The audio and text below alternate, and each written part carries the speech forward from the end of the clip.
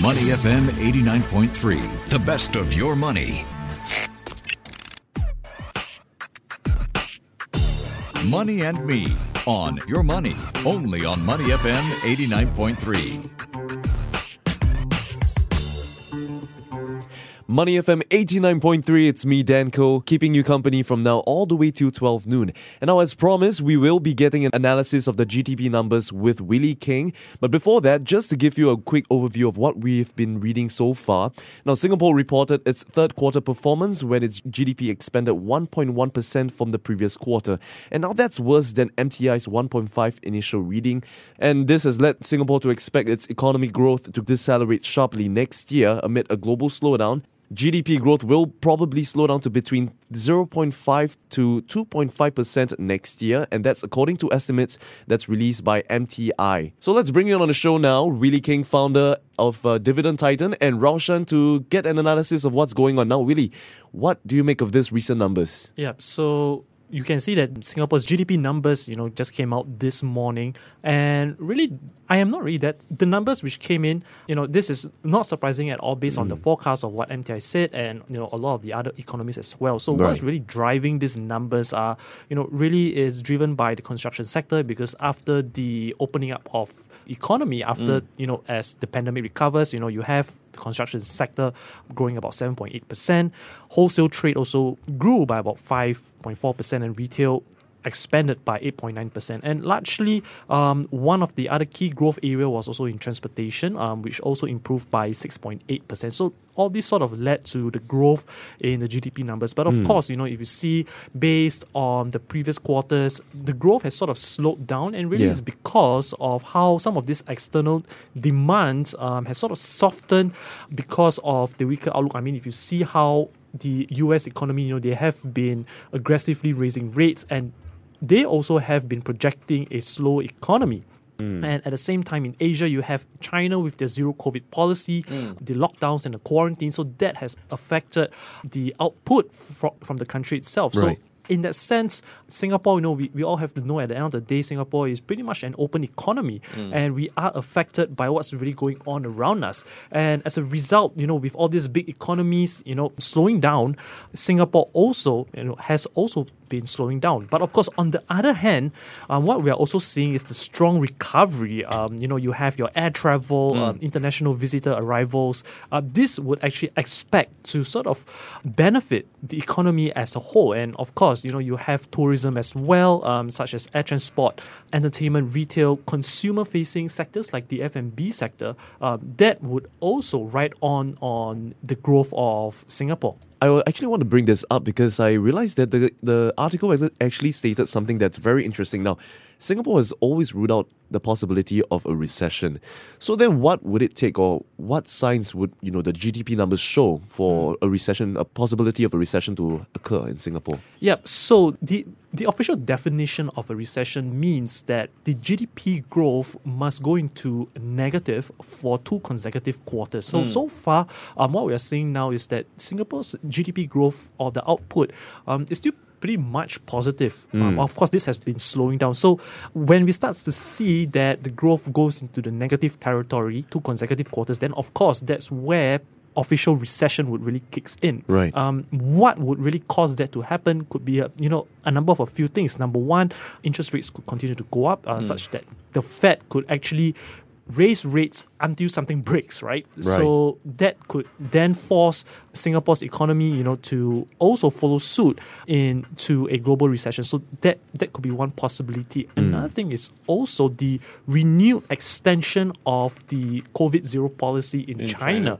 And that could also pretty much affect what's going on in Singapore. And don't forget that Singapore is also largely a major trading partner in China. So we don't just have companies which do business in China, but at the same time, a lot of the business transactions, exports, imports are also directly linked to our economy right here. So an extended zero COVID policy, of quarantine and lockdowns could pretty much affect our economy here. And that looks likely, right? The situation in China looks likely to extend and continue. So I think it's what a lot of economists are saying, right? It's really like a push and pull kind of situation right now. It's a little bit doing like the hokey pokey, where you put like, one step in and one step out. On one hand, you have China, people saying that China is planning to ease up their COVID restrictions, but at the same time right now, they are also looking to actually tighten some of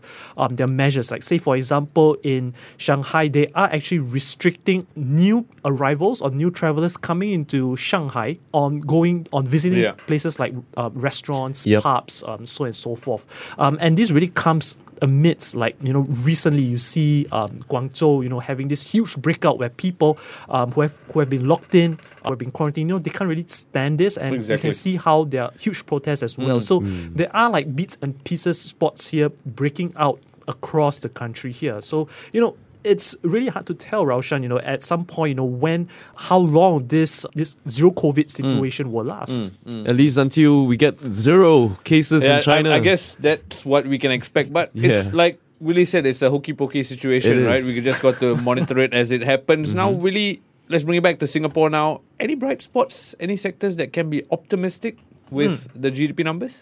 Yep. So if we are looking at Singapore's GDP, right, and what are some of the sectors which I'm looking out for? They are, number one, air travels and their peripherals, hospitality and hotel industry. So, I'm looking at, say, for example, REIT, which owns your hotels, your hospitality.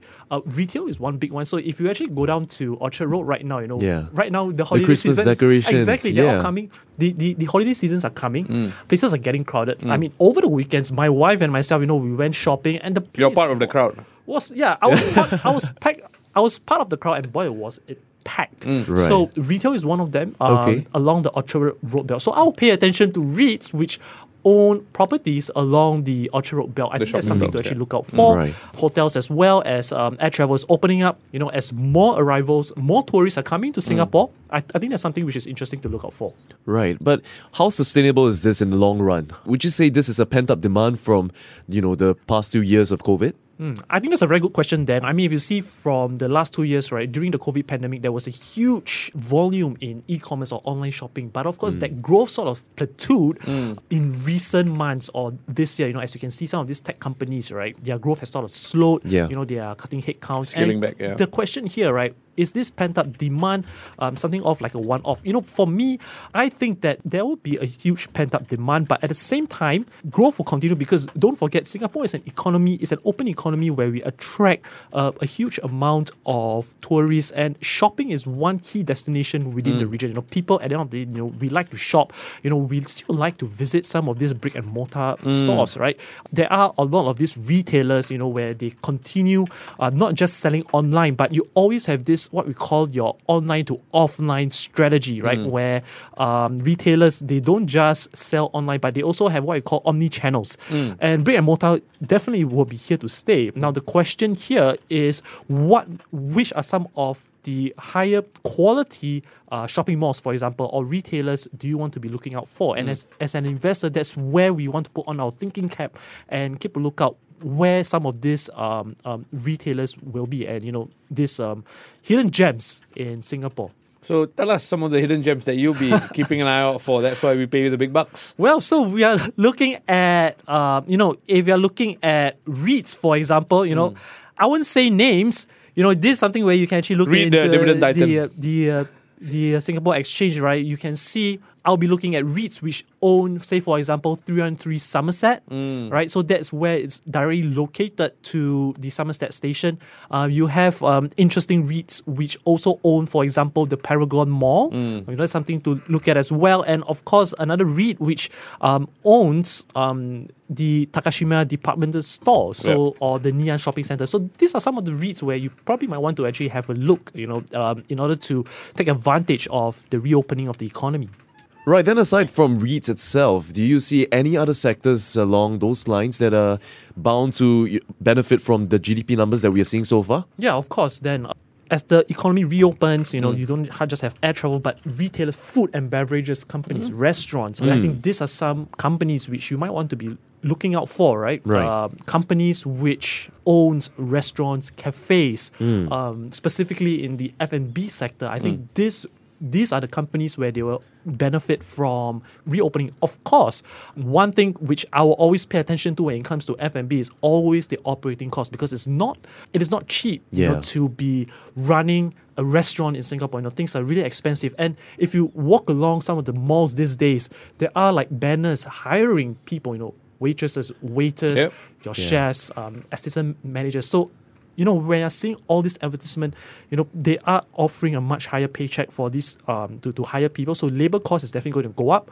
Rental cost is also going to go up, in view of interest rates as well, because your borrowing cost is going to go up. Yeah. That means landlord will have to inevitably raise rent for their tenants. So F&B sectors is a place where I'll look, but of course I'll be more careful with how some of these companies manage their operating costs.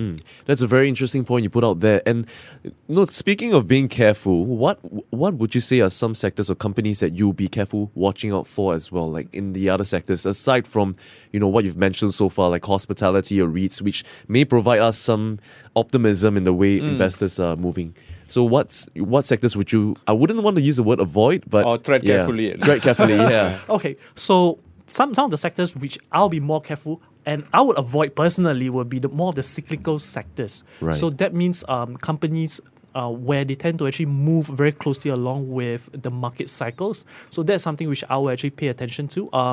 Now, one sector which could be very sensitive to this would be the semiconductor sector, right? Because for one, they have to actually forecast their demand and supply production. So in this case, they have to follow very closely to the economy. And boom and bust cycles tend to be affected by some of these semiconductor players traditionally. Another sector which tracks very closely to the economy and tends to be a leading indicator of how the economy will play out are the auto sectors. Right. So car makers, where they tend to be very capex heavy. So that's something which I will be more careful when it comes to investing in the auto companies as well. So manufacturing companies, because number one, they tend to actually put on a lot of heavy capex. That means that when it comes to a down cycle, they will be forced to have an excess of inventories. Right. And an excess of inventories could lead to economic slowdown because they won't be able to sell off all these vehicles in time, and businesses slow down. That results in lower consumer spending as well. So these are some of the sectors which I'll pay close attention to. Right.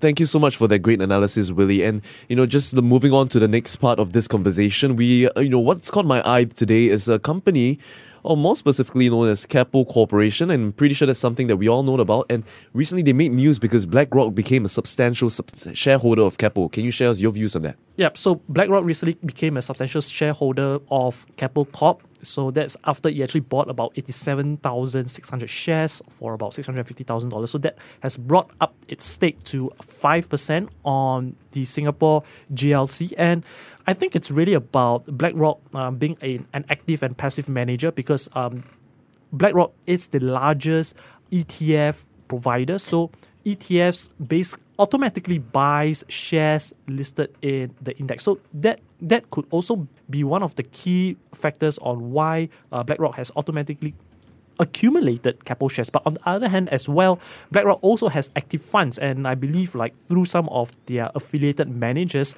BlackRock has actively bought Keppel shares as well. And I think really for me, I feel it's probably because Keppel has sort of embarked in an ESG strategy where they are going on a more green path in terms of green energy and green development. Right. So Keppel, two big businesses are in property development and it's utilities and energy business, and they are going into that sustainability route. And BlackRock is a huge proponent or huge supporter for ESG, and I guess that's the reason why they have become part of the reason why they have become a substantial shareholder for Keppel. Right. And just very quickly, and another company that's caught my eye is EC World REIT. And this is because, the company stated that they have to delay the divestment of the REIT's deadline to repay a portion of its outstanding loan. So very quickly, because we're a little bit short on time, can you just give us analysis of what's happening here and what is your outlook for the REIT itself? Yep. So the reason why EC REIT is happening, or why is it doing this? I mean, just a quick background is that the REIT wanted to actually sell two of their logistics port for about 2 billion yuan, and they actually missed the transaction deadline because of the COVID-19 controls, the Chinese National Day holiday, and the recent Party Congress, right, which has just ended. So this actually delayed the lender's internal approval processes for the transaction financing. So the EC World REIT was unable to actually complete the transaction financing before November 18th. And as a result, they had some refinancing issues here which has led to an ongoing concern for the company. Of course, the managers said that EC World REIT will still try to press on, and they have basically three options to move forward. Number one, they will still continue with the transaction despite the deadline. Right. The REIT could also complete the divestment without entering into a transaction financing, but of course, based on certain conditions.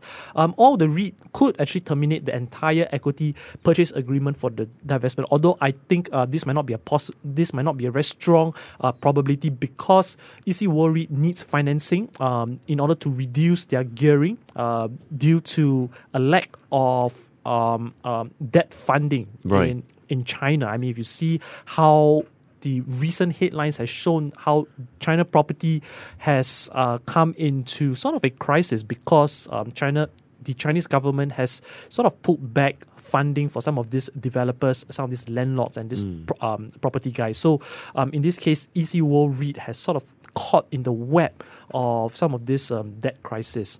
Okay, thank you so much, Willie. That was a very good analysis and breakdown of everything. Thank you so much. So thank you so much, Willie King, founder of Dividend Titan, and Raushan, for talking to us everything about the latest GDP numbers and how this should help us in the way we approach our investment strategy. Before acting on the information on Money FM, please consider if it's suitable for your own investment objectives, financial situation, and risk tolerance. To listen to more great interviews, download our podcasts at moneyfm893.sg. or download our audio app. That's AWEDIO. Available on Google Play or the App Store.